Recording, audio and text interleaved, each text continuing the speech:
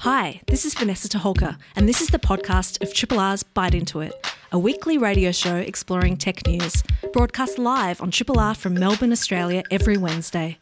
Hope you enjoy the podcast, and feel free to get in touch with us via the Triple R website or Bite Into It's Facebook or Twitter accounts.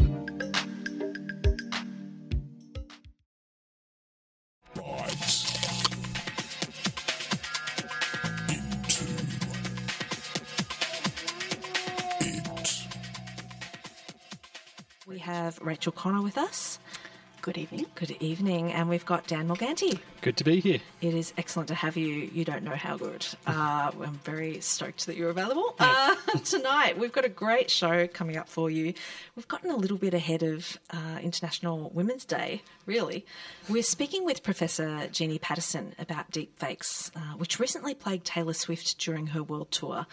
And we're also going to dive into a yet-to-be-released book all about feminism in the algorithm age with author Carla Wilshire. So we're pretty stoked about those conversations.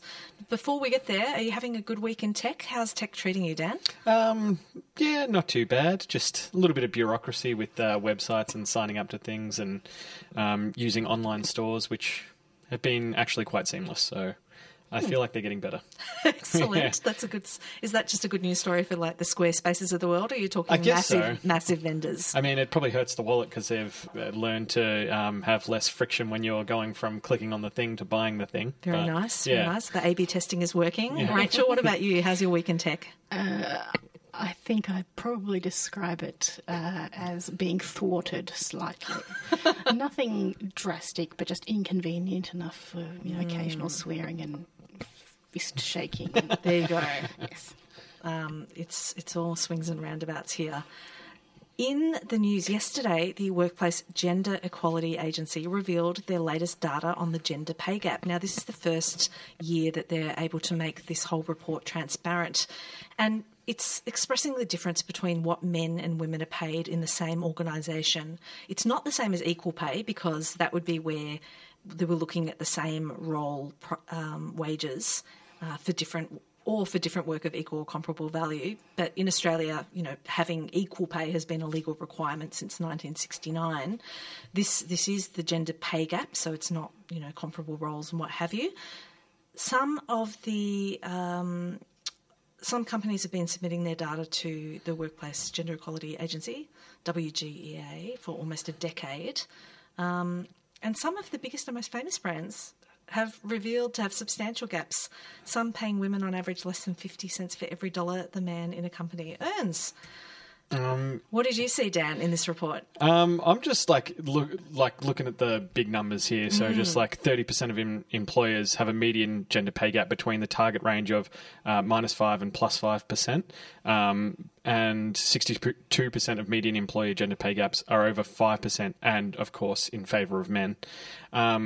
So, yeah, I'm just focusing on the big ones. I've started in a new position doing telecommunications installation, and the gap there is 24.2%. So I actually don't work with any women either. So there might be something to be said about attracting people to the position. I mean, it's hard to get anyone to do it because it's a lot of travelling and working out in the country on top of a windy hill, climbing towers. Well, that is some of the interesting data there, that it does give you broad percentage breakdowns on, the genders represented within the sample data. Due to the small numbers and voluntary reporting, input from non-binary people has not been included in the online data explorer that they prepared, but we do hope that it will be wrapped into individual reports into industry sectors and what have you, and that some of that information will still inform, what we're aware of in terms of the gender pay gap. Well, it seems like it's in the last few years we've become more aware of this kind of thing, and if companies have been reporting for over a decade, maybe they've just been sticking with legacy reporting, so hopefully after this they can include those kind of numbers. Yeah, that would be great. And obviously this is based on data that's a couple of years old, because that's what it takes for them to crunch it and get it all accurate and what have you. Make it readable. Yeah, well worth heading to the WGEA site, exploring in the data explorer, particularly if you're having remuneration conversations and wondering what you're worth. There's a lot of information to be mined in there on that front. Rachel, any thoughts? It's not actually, the data's not actually that old, because the reporting period is is April to May of each year. So this year's period is about to open for the 2023 calendar year. Yes. One of the things that always strikes me about this, and this is an area that I'm spending a lot of time in, it's really, at the moment, very relevant to the work that I do, is that it's still being misrepresented so often by the likes of Senator Canavan and also other various industry leaders.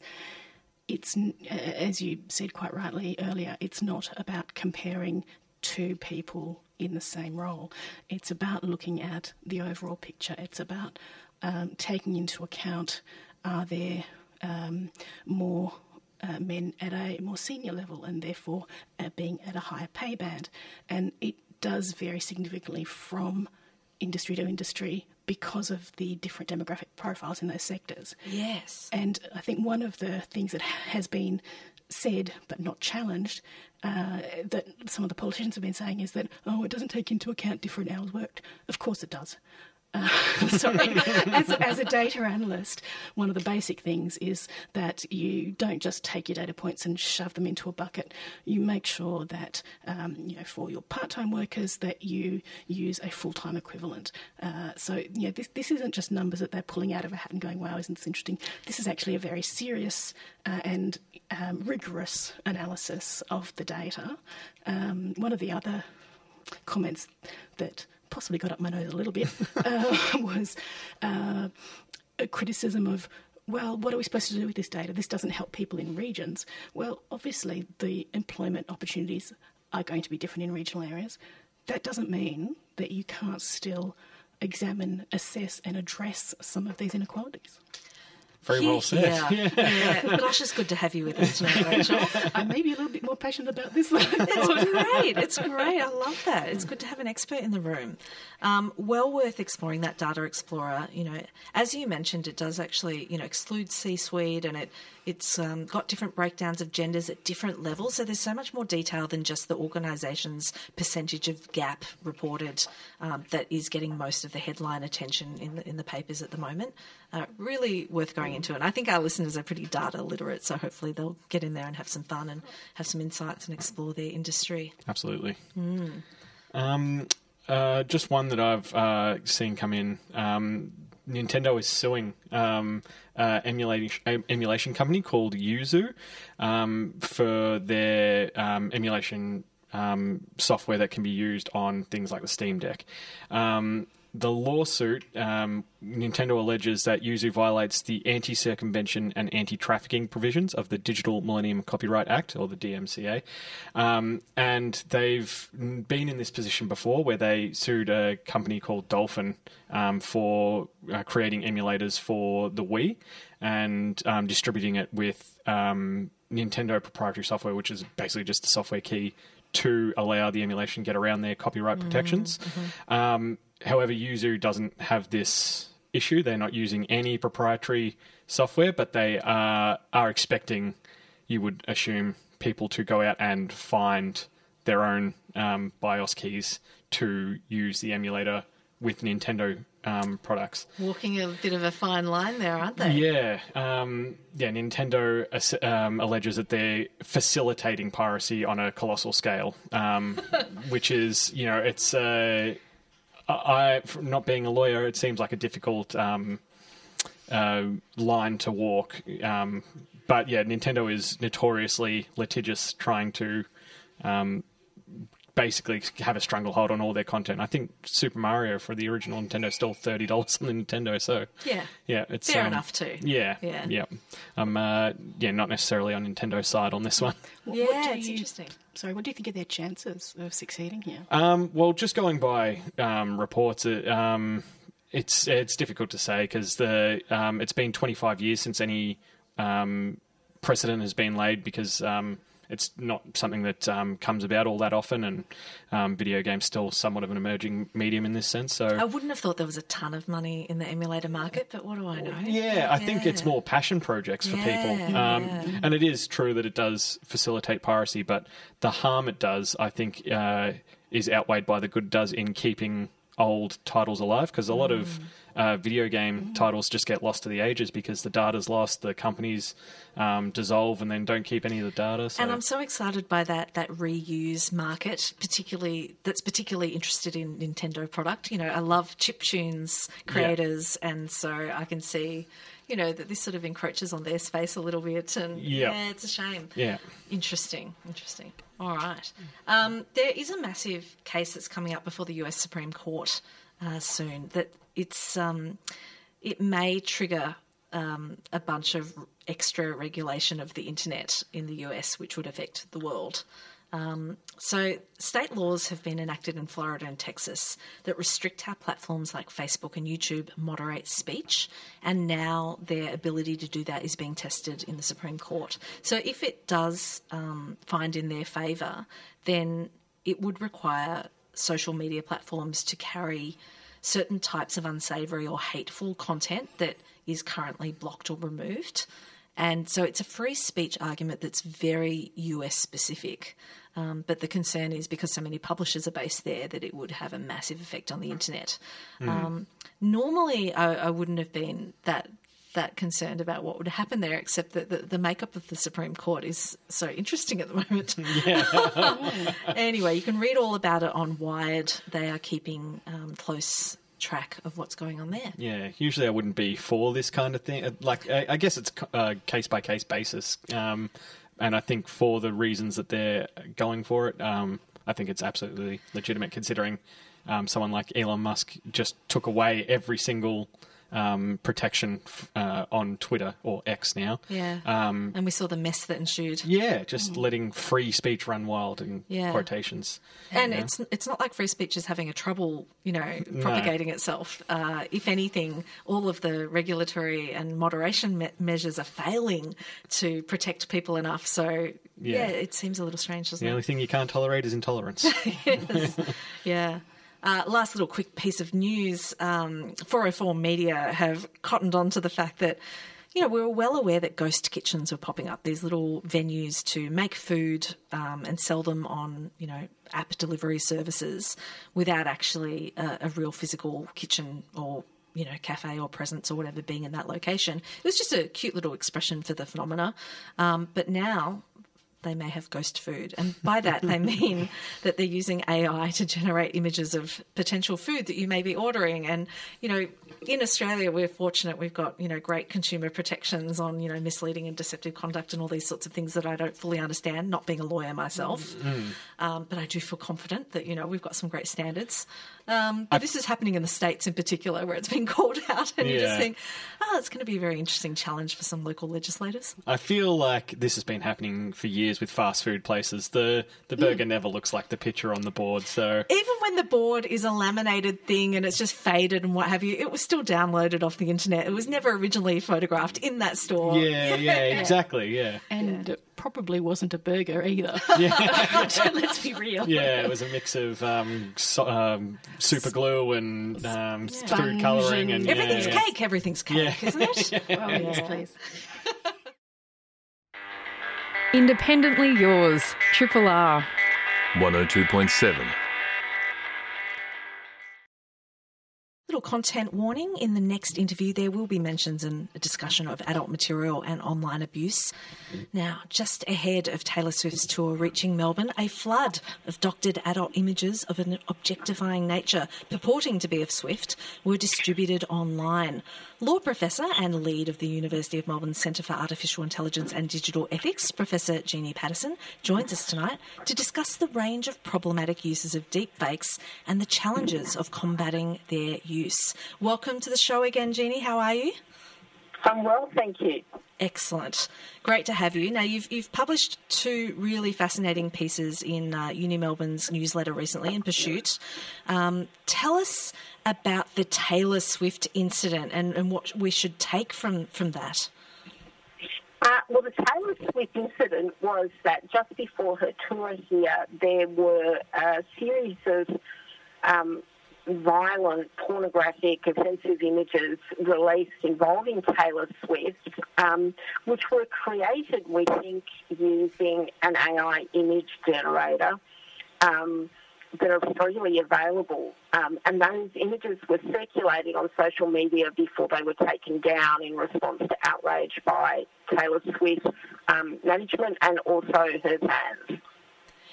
It was actually incredible how both the lots of social media platforms where this was being disseminated failed to capture this before it was widely seen. And then also the countermeasure that the Swifties came into force and started flagging and reporting in a frenzy and were so much more successful at getting this taken down. You know, what did that tell us about how far our content moderation has to come? It tells us our content moderation needs to come a long way, but it also tells us that we need to start thinking about a coordinated response to deepfake image abuse, because content moderation can only really be one tool in a sort of suite of responses to this sort of problematic material. And it's definitely far too late by the time the material's already out there. At the moment, what sort of protections do Australians in particular have on this front?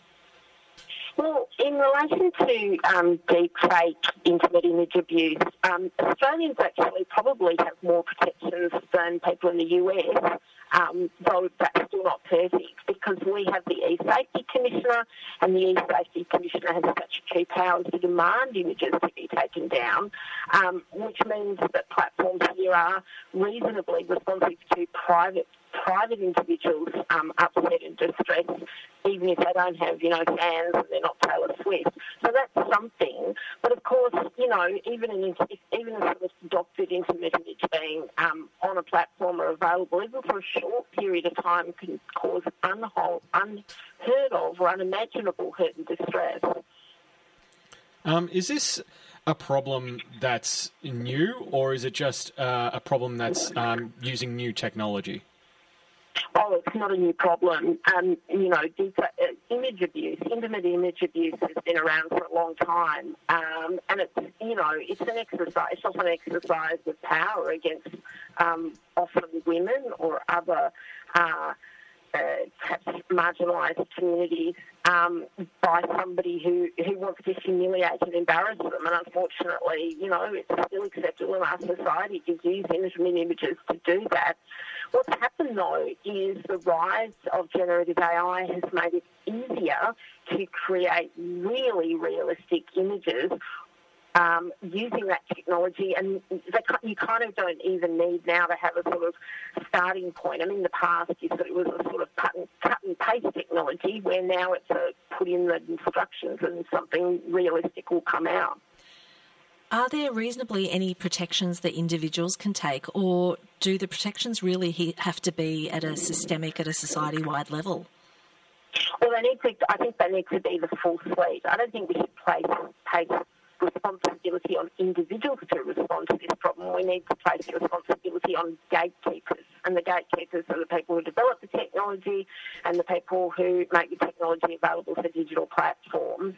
And there are things they can do, following for deepfake images that have been coming out of celebrities through using generative AI. Producers such as OpenAI have put tighter sort of controls on the type of images that can be prompted through that technology. So it's harder to prompt generative AI such as DALL-E or an equivalent to create images of celebrities that involve, sort of offensive or pornographic content. But, those restrictions it's a kind of a cat and mouse game about whether they can become overcome. And there's also a lot of talk about watermarking so that it's possible to identify images that are artificially created. And I think there's some potential there. And then I think there's an education piece. I think society needs to sort of stand up and go, like the 50s did, it's simply not appropriate. And so that what happens with intimate image abuse, deepfake or otherwise, is that it gets shared and shared and shared. And it's really important that people go, no, we're not going to share it. We're going to take it down. We're going to make sure that it's not spread and amplified because of the hurt and distress it causes, or because it's causing, threats to democracy and the political process. So we need all of those responses. So who would be the bottleneck on this kind of thing? Would this be internet providers or someone like Google and Facebook? And who should we really be creating these policies and laws for to follow? Well, I'm afraid I'm one of those people that thinks that technology companies and platforms should not self-regulate. I don't think it should be left to them. I think there should be strong laws about this content. I mean, there already are, in fact. There's takedown powers. I think there needs to be bigger incentives to put in place precautions. So as you said earlier, it's not just taking down. I think, though, the difficulty here is this. Digital platforms have content moderation, and they often use AI for content moderation. But the problem with that is that if you use an AI, it tends to be too inclusive, take down too much. So you may remember back where images of women breastfeeding were taken down as offensive to Facebook's content policy, images that were put up by sex workers, burlesque images, images of people who were celebrating their sexuality were removed, and that's censorship. So, it's easy to say we should have content moderation, but content moderation can't be purely automated. You need a sensible human in the loop, and we need oversight of what's being moderated. Otherwise, the voices of already marginalised people can be oppressed in the name of keeping the internet clean, and that's why this is so difficult. Marginalised people could use Taylor Swift as an advocate for this kind of thing because she's got such a wide reach. How important is it having her involved in this? Yeah, I think it is important. I mean, the US government has said they're changing their laws in response to this. I mean, it's a bit of a shame that it takes a celebrity to do that. Australia is actually further ahead. A lot of US states don't have takedown powers. We do in Australia have, as I said, the takedown powers. But I guess what we want to see from the US and from Australia is stronger incentives to those who are providing the deep fake technology to have better controls and possibly watermarking. Because I've spoken about the problem of censorship of people's bodies, but there's no excuse for deep fakes that are used to hurt and humiliate people, right? So we can have stronger protections, I think, that are identifying deep fake images. And one way to do that is to use technology. Watermarking is an approach where you're basically lodging identifying features at the pixel level, so that an image that is created, an artificial image, can be identified. Now, there's a lot of stuff that has to be worked out to make that work, but I think that we need a technological solution as well as a legal solution, and as I've said, an educational response as well. And so that, we don't have censorship of people celebrating their own bodies, but we also have a response against, purely fictitious creative images that are only put out to hurt and humiliate.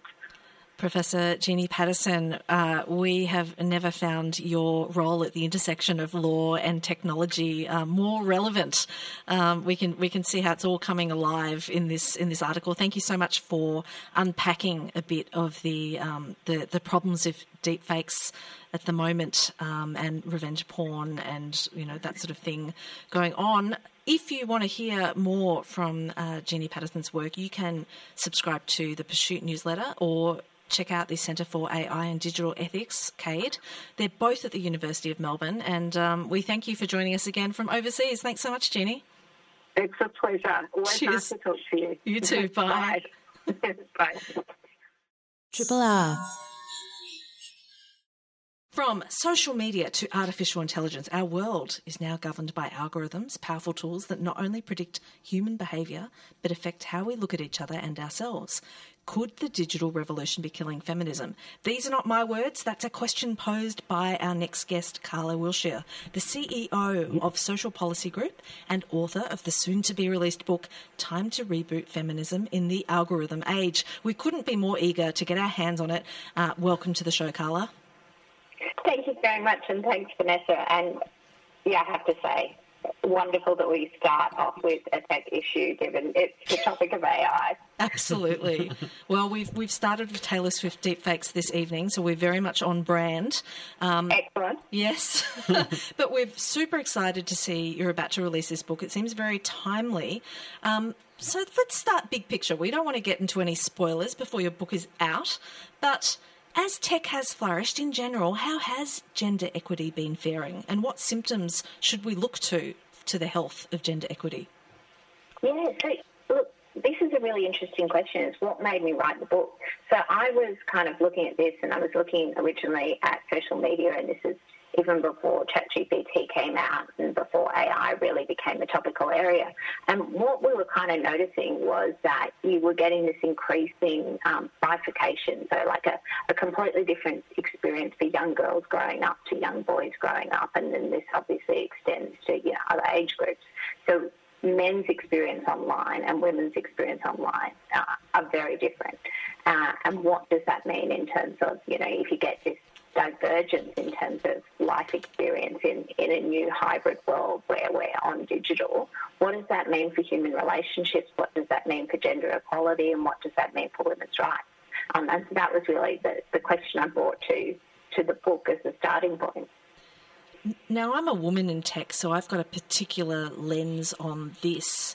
But even as a child who started playing computer games online and playing with other live people, and then realising that showing up in my gender, showing up as a girl, gave me different experiences. I was a little bit shocked at how extreme that was, so much so that I just played anonymously and, pretended to be a dude, really. Which is a really common experience. So I think it's like 59% of women will hide their gender identity when they're gaming because it's just so much easier, because the level of assault that they get, verbal comments, disparaging remarks, just based on gender is so high. So your experience is really common. But congratulations on persevering too. Well, you've got to get those frags. Look, I think you're part of the solution. We definitely need more women in tech. And I think that's, certainly where I got to as part of this process. So, there's the women in tech angle on this, but in more general, how might participation in digital spaces be affected by our gender identities and expressions? Yeah, and I think this is the interesting bit, because it really is sort of transformative of all different parts of our lives. So it's our social relationships and how we engage. So even if you look at the types of platforms that young girls use, girls are much more predominantly utilising TikTok, Insta, Snapchat and Facebook, whereas young boys are using YouTube, Twitch and Reddit. Boys tend to, even in gaming, go with shooter first in esports, whereas young girls will often go with family farm sim games or match 3 games. So you're getting a completely different experience in terms of what the digital world is. But at the same time, it extends into everything. So it extends into how is technology changing the nature of relationships. And, one of the really interesting bits of researching the book was just all of the new technologies, particularly around things like VR porn. I was amazed to learn about the world of teledildonics, so plug-in devices. It sounds so much more exciting than it is, maybe. Well, can I say, so far I've given the book to various friends, and my male readers have made it through the book, largely based, I think, on teledildonics and the section on VR porn. There you go, there's something for everybody. Absolutely. But also looking at digital lovers, what does that mean in terms of, if we're starting to utilise and integrate chatbots as part of our experience of intimacy? And we're allowed to select exactly what the profile of our partner is. Do we want somebody who is always compliant to us, someone who is submissive, or do we want someone who dominates and controls us? What does that do in terms of our settings around relationships, and what does that mean in terms of driving, gender equity in relationships, in terms of women's safety, but, just also in terms of consent and our notions around what we've built up there over the last decade. I can't help but wonder about dating apps as well, such as Tinder and Bumble and Hinge and the like. How have these platforms changed for feminism on the internet? Yeah, it's really interesting. So lots of different ways. One of the interesting bits was sort of deep diving into what we call dark forests, so areas of the internet where a lot of groups, both groups that are predominantly women's groups on Facebook or men's groups on Facebook, will download profiles and comment on, for instance, dating profiles of particular women, or where women will use the same sort of platforms, but it will be much more of a sort of safety warning, don't date him, he was, particularly horrible. So, you're kind of getting this almost a peer review on dating before you actually get to the dating experience. And I think that does change a lot of the organics of how we meet people and how we discover people. Because your book isn't out yet, and I don't want you to have to unpack everything that's in it, I can tell, the content is far-ranging, and considering so many ways in which tech is intersecting with our lives and then our genders layered on top of that.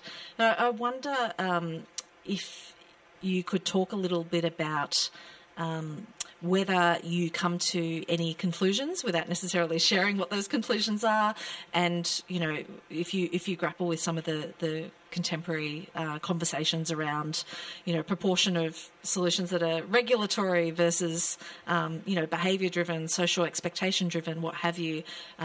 Is that solutioning space something that made it into the book? Yeah.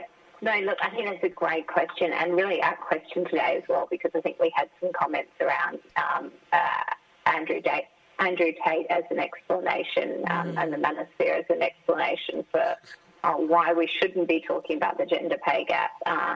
So a lot of it is really around this idea of, if we're going to look at a digital world, and we've started to, the internet really started with this underlying idea of sort of libertarianism, that the internet couldn't be regulated by governments. It existed everywhere, and it was content created by people and shared freely. Information wants to be free, sort of thing. Yeah. Correct. And I think, what we've had that's developed around that is this sort of idea of the manosphere, where you kind of integrate libertarianism with sort of everything from, well, particularly with Andrew Tate, crypto wealth creation, to kind of this idea of misogyny, and it all gets bundled together in a package. But a lot of it is really around the fact that we now have so many online spaces and virtual worlds that are created largely by men with assumptions set within them. But those assumptions set within them aren't assumptions that we've all been able to collectively create over a long period of time. So if you contrast that to, for instance, modern democracies, where we've had a long struggle around women's rights, and they've been hard fought, and it's been everything from, our political rights to our biological rights to our rights around our financial freedoms. A lot of the online world really has the potential to undo that, because we don't have necessarily that same capacity to be able to say, well, let's collectively set the rules. Carla, Rachel here. I've just got a quick question for you about technology in the workplace, really. I've been looking at some data recently showing the varying impacts of technology on different workers, and there is a difference in the impact on male and female workers, but also a disproportionate effect on workers from a culturally and linguistically diverse background. I'm just wondering if that intersection is something that is being addressed, or is it already? Yeah, no, and I think that's a really important point, and I don't think we really have the data on this. What we do know is that Microsoft is working with OpenAI. We know that there's going to be a lot of integration of AI into the back-end systems around a lot of jobs, which are administrative jobs, which are jobs that are predominantly held by women. The initial data seems to show that around 8 out of 10 jobs held by women are going to be significantly affected by AI, and about 6 out of 10 jobs held by men are going to be significantly affected by AI. Either way, that's a huge, big disruption in terms of the labour force. and the labour market. And I don't think we've yet, as a society, grappled with what would be the full implications of that. But even there, you're starting to see a gender divide. And when you layer on top of that, obviously, cultural diversity or other minority groups and their particular vulnerabilities, then obviously you kind of get an increase in that level of risk. And, one of the really classic examples is even in terms of some of the recruitment tools that have been designed by algorithms. The AI, because it's a self-learning system, will take a lot of the data that it's fed into it, and it'll then make decisions about who to recommend for jobs. And if the data being fed into it is CVs of existing employees, and most of those employees are Anglo-Saxon white males, then it's going to reproduce that bias, and in fact it's actually going to amplify that bias over time. Carla, that sounds so spot on, and this sounds like a book for the moment when we're all looking at Gen AI and when we look at how technology companies have continually failed to predict the wide-ranging influence of their product designs and to remove or at least mitigate the harms caused by their work. The book is Time to Reboot Feminism in the Algorithm Age. We've been speaking to the lovely author, Carla Wilshire. You've got some book launches coming up. Most importantly for the majority of our listeners, I imagine, is the Melbourne event on the 6th of March, so next week, 6:30pm at Readings Carlton, in conversation with Nidal Nguyen. So we're very excited about that. But you've also got events in Sydney on the 4th and Canberra on the 20th of March. All the best for those launch events, Carla, and thanks so much for speaking with us tonight. Many thanks, and thank you so much for having me on the program. A pleasure. Triple R. In weird news of the week, have you been keeping up with Bhutan's foray into the metaverse? Well, they've released a metaverse gateway named Bhutanverse to provide a glimpse of the country's art, culture and architecture. It's launched by the very corporate-sounding Druck Holding and Investments, which is the commercial arm of the Royal Government of Bhutan, in collaboration with Smobler, a Singapore-based metaverse architecture agency, along with Sandbox, a leading decentralised virtual gaming world. And it follows the 2023 blockchain-based National Digital Identity Program that was launched in Bhutan. So a bunch of interesting things going on there. They're leaning into Web3. That fascinated me, so I thought I'd share it. What's going on in events this week, Dan? Drone racing with Eastside FPV, first-person view for those playing at home. It's the largest drone/multi-rotor racing club in the Southern Hemisphere, based out of Lewin Park in Melbourne's eastern suburbs, and they hold monthly race meets. There are usually around 30 pilots in attendance, and you can fly FPV indoors for sport or recreation, provided the drone can't get out of the building. You do not need CASA approval. If you want to fly FPV outdoors, you must either be a member of a model aircraft association that has approval to fly FPV. You don't want to get sucked into a jet rotor or something like that if you're not paying attention. So this is the sort of club that you do have to join if you want to get this sort of outdoor flying experience. And it's so exciting, actually. Yeah. As someone who follows similar things like rally cars and what have you, it gives you the same sort of thrills. I don't know if you've ever done this before, but if I want to buy a new toy like something like this, I put it in a cart and I think about it for a while, and it's been in the cart and I'm like, I don't know if I can justify spending the money, but I think I'm a woman, and we've heard that there are some gendered takes on these behaviours, Dan. So instead of the cart, I tend to put it on a Pinterest board. And I think that's about as gendered as it gets. See, the advantage of putting it in a cart, though, is that certain marketplaces will notice that and try and offer you a discount to come back and purchase. I do get You've those. got to catch the sweet window. Yeah, love that. Also coming up soon at M Pavilion is Reworlding, Play the World We Want.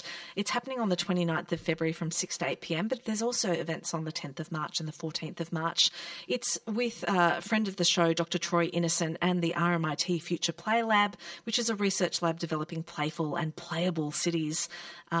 And there's a whole diverse group of experimental game designers involved as well. So if you want some sort of real-world immersive role-playing games set on the streets of Melbourne and utilising that amazing M Pavilion space as well, then something to check out on Eventbrite, Reworlding, Play the World We Want. Very cool. Yeah. It's been a fascinating show. We've looked into International Women's Week early.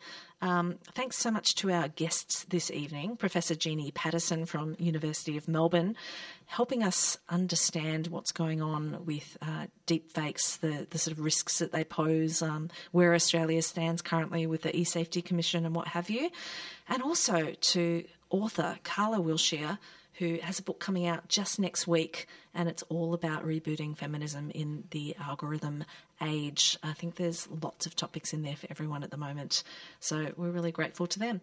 I'm also very thankful to our hosts, Rachel Connor and Dan Morganti. Thanks for being with me. Oh, thanks for having us here, Vanessa. And shout outs to our Talks producer. You enjoy a little bit of time off, Lou.